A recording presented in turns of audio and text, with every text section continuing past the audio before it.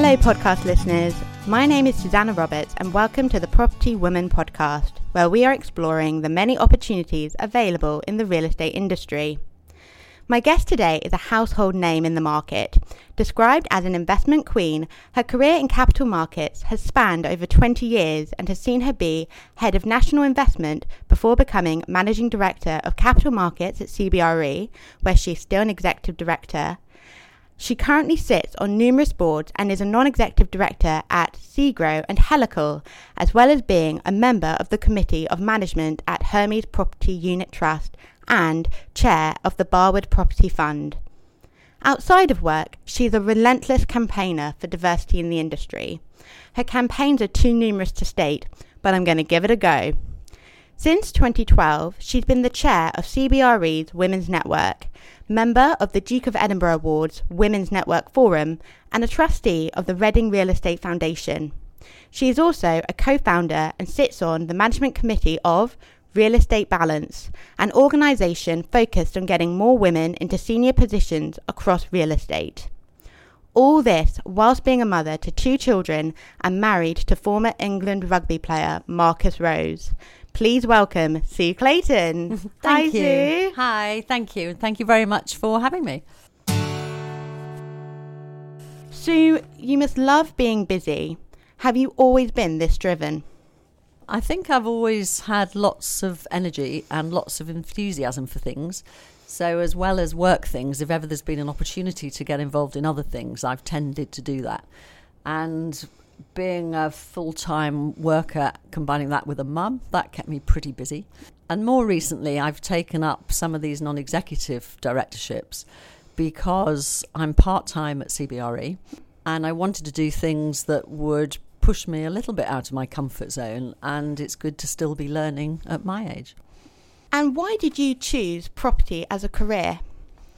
I wasn't sure what I wanted to do, thought I might do law, and then talking to a couple of surveyors back in Derbyshire where I was brought up, realised that there was a whole range of different careers you could follow.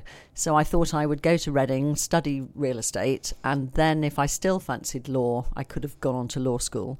But once there, I realised that actually property was for me. You are currently an executive director and run some of CBRE's biggest client relationships.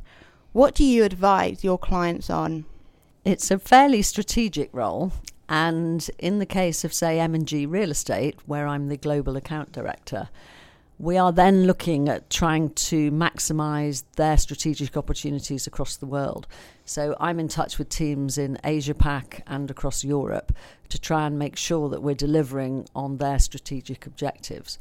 And I really like working with those clients beyond just an investment role, which is how I first would have got to know them.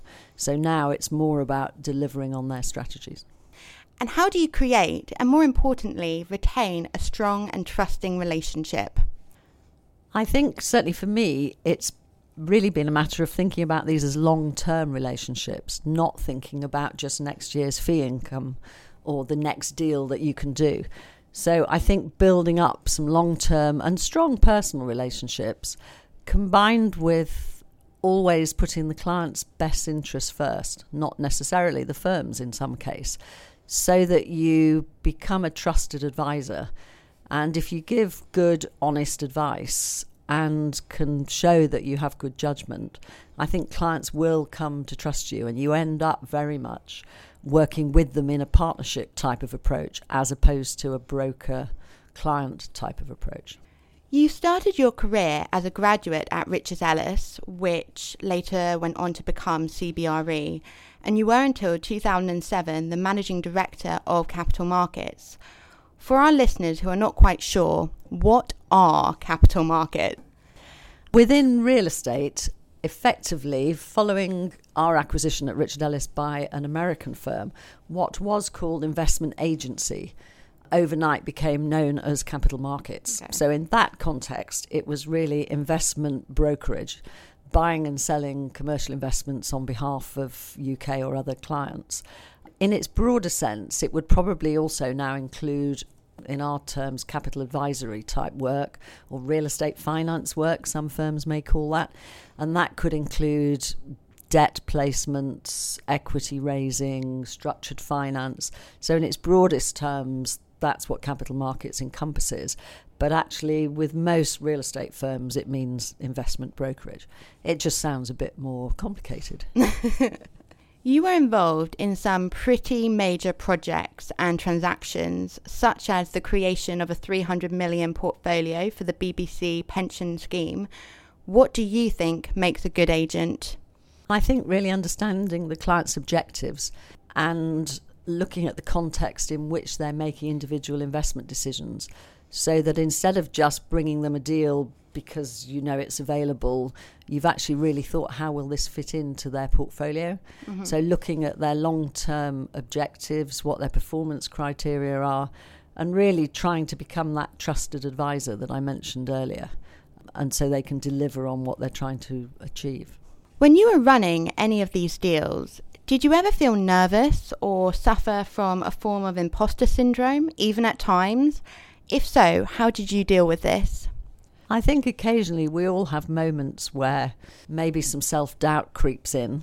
I think I was lucky to have some really good people around me that I worked with who had the confidence in me and demonstrated that. So that helped my self-belief and self-confidence. And I think you have to remind yourself that you are in the room because the client has chosen you to be, and you're justifying your place there. So there's no need to feel that actually you're inferior to anybody else. But I think I was lucky with the clients and colleagues around me to really help with that. You are widely known in the property industry and described as the investment queen by BizNow in their top 51 women in real estate, in which you were listed. When did you know you had made it? I'm not sure you ever think you've made it, to be honest. And some of those lists clearly will include you 1 year and not another year, but I don't pay that much attention to things like that. I'm not sure you ever think you've made it. I think there's always things you can do to push yourself a bit further, find things that are more interesting to do. And I would always encourage everybody to keep pushing themselves and thinking, actually, I'll have a go at that, because what's the worst that can happen? Given your many commitments, what does your typical working day look like? Well, as I say, I'm part-time at CBRE. So today I'm in there today. I've got a meeting with a client team mid-morning. I've got lunch with a client. And then this afternoon, I've got a conference call on a Helical matter, which will only take a quarter of an hour, but I'm fitting that in. And then we have a real estate balance membership committee meeting at 4:00 this afternoon. So we'll be looking at how we get even more corporate members to join Real Estate Balance. And perhaps we can talk about Real Estate Balance a little later on. Definitely. This is a tricky question. What do you like most and least about your jobs? I think most is the variety. The fact that it's very different sitting as a non-executive director at, say, Segro, than it is being an exec director at CBRE. So I like that variety. Ultimately, I think it's always about the people.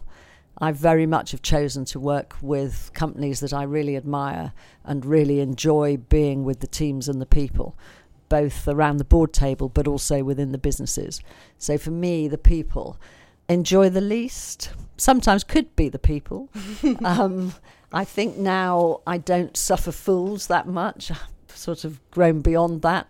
And as an investment agent, when I was still doing broking, latterly I very much worked with a handful of really strong clients and didn't want to work with some people that actually I just didn't want to work with. Okay, Sue, so this is the most important part of the interview. It's also known as our 5 quick tick questions. Drum roll, please. Sue, office or industrial? Industrial. Hard hat or high vis? High vis. NIA or GIA? GIA. Prime city centre or value add regional? Prime city centre. Football or rugby? Have to be rugby. I'm going to the World Cup final. In fact, flying out tomorrow. I'm so jealous. Oh, come on, England.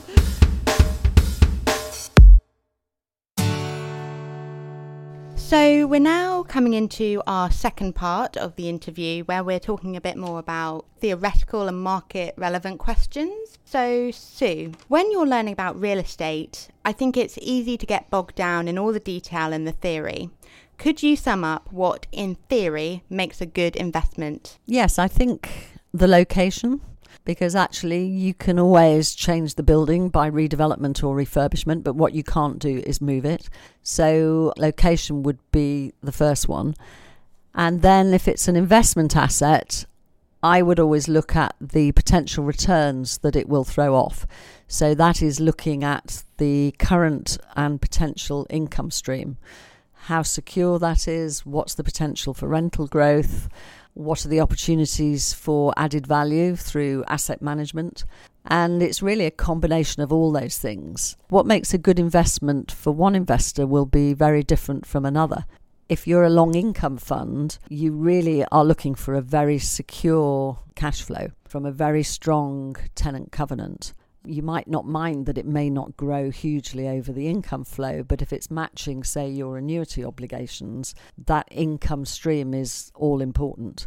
If you're a value-add investor, you may be willing to take more risk around the strength of the tenants, but you'll be looking for value-add opportunities through letting, if there's voids, lease restructurings, redevelopment, and all those sort of things. So I think the answer does vary according to what type of investor you are.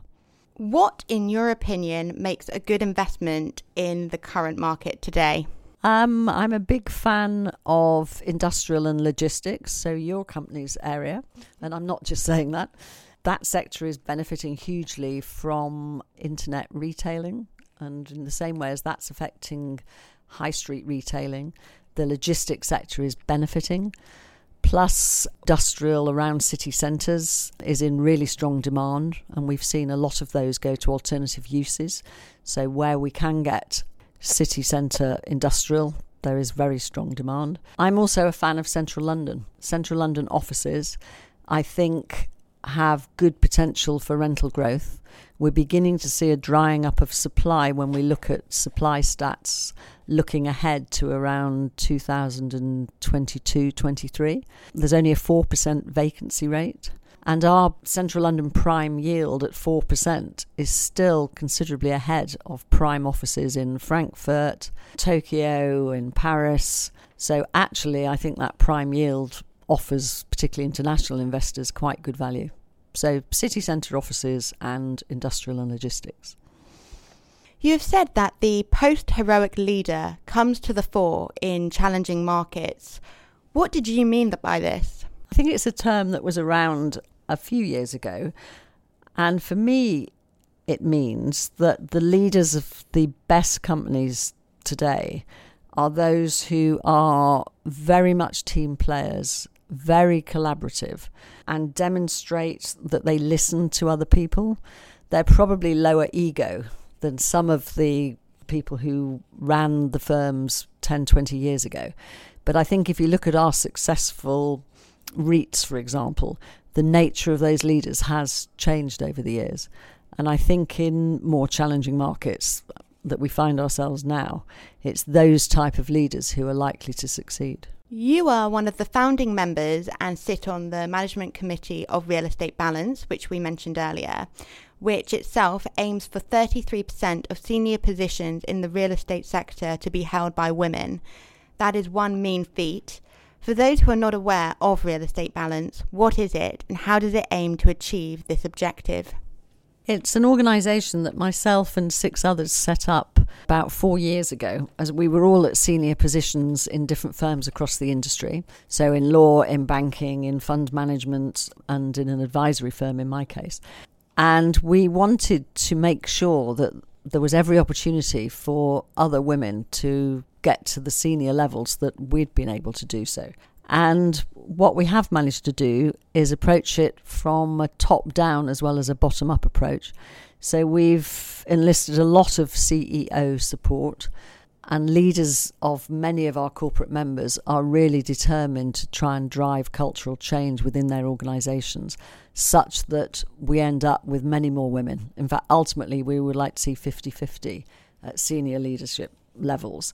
So it's been a matter of working with the industry and across it with all sorts of different organisations and leaders to make sure that we're able to influence change. We also tackle it from the bottom up and try and encourage emerging talent, but also look at middle management. If there are any blockages as to why women are not able to progress as they should be, what can be done there, whether it's unconscious bias training or helping everybody through policies like flexible working and others to just encourage more women to be able to reach their potential. And am I right in thinking another differentiator with Real Estate Balance is that the CEOs are personally signing up to it? Yes, absolutely. We have what we call our 10 CEO commitments. And so each of those CEOs undertakes that they will look to drive change within their organisation, make sure that recruitment and promotion opportunities are completely fair. More practical things like not sitting on a panel that is all male, if it can possibly be avoided, and challenging the organisers to make sure they get a mixed panel. And also speaking publicly about their commitment and their support. And the reaction and support we've had from that leadership group has been fantastic. So there is a real appetite to change.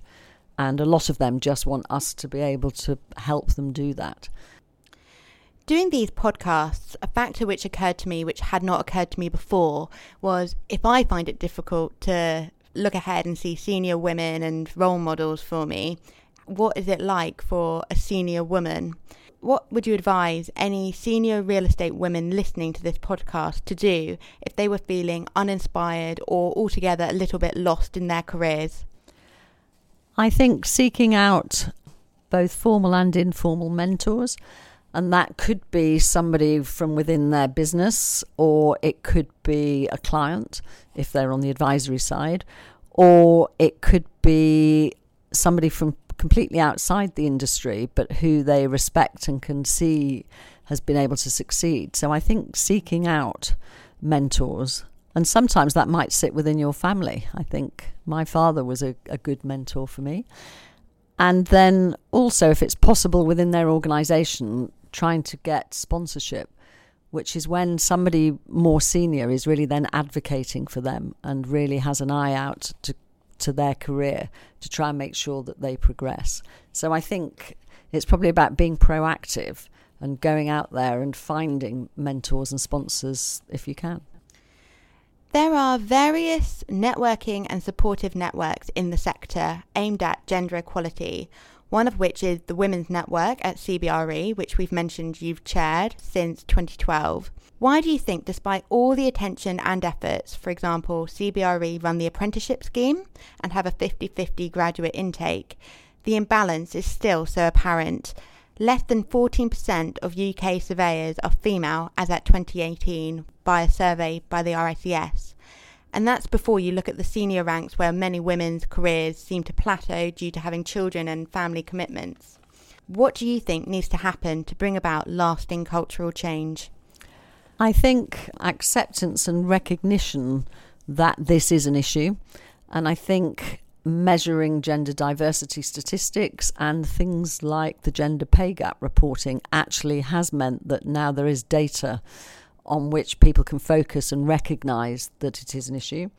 I think, and within CBRE, we've found that changing policies around maternity benefits, we involve external maternity coaching. We've now brought in full pay for men who take shared parental leave in the same amount as women, which encourages everybody to be involved in raising children and not just make it an issue for women.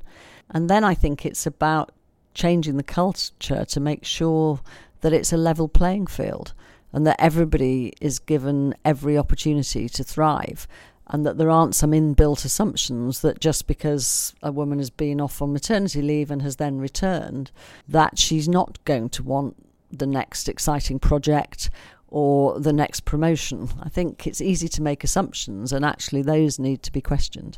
At CBRE as well, I think we've got better at agile working. So the necessity to be at one's desk from 8 in the morning till 7 at night is less, and tech helps with that as well. And so I think trusting people that they will produce their best work, even if they're not sitting at their desks, can help everybody, and particularly those that have caring responsibilities. So I think it's a combination. But I think the industry's changed in that there is a real movement now wanting to make sure that we do get better at more women in senior positions. What do you think the real estate sector will look like in 5 years' time? I think a bit different from now. I think it will look more diverse, with people of all different nationalities, backgrounds, hopefully social as well as ethnic backgrounds as well. I think inevitably we will find that there are more prop tech things around, some of which may have altered some of the tasks that maybe surveyors traditionally would have done. I think in terms of firms working with clients, there's going to be even more the need to be that trusted advisor and to use the data. I mean, I think access to big data is going to be huge, and being able to bring that to the benefit of clients, certainly for the advisory firms, is going to be really important. So I think we will be employing a number of different types of people, and probably fewer actual chartered surveyors than we would have done 10 or 15 years ago. I think that's already happening, and I think that will continue. And that's probably good for the whole industry in terms of just changing things up and having different types of people working in the same industry. Yeah, definitely. And I think the average age in the industry will be younger, which again, I think potentially should make it more creative and a bit less set in its ways, which, as I say, I think it's changing, but there are still some areas where everything is still pretty much done like it has been through my career. And finally, is there any advice you wish you'd been given at the start of your career that you would like to share with our listeners today? I think probably be yourself. If you're authentic and you act with integrity, then I think people will respect that and will want to work with you. And our family motto is go for it, which we use a lot. And actually, that would probably be if I was allowed 3 words, that would be it. Go for it.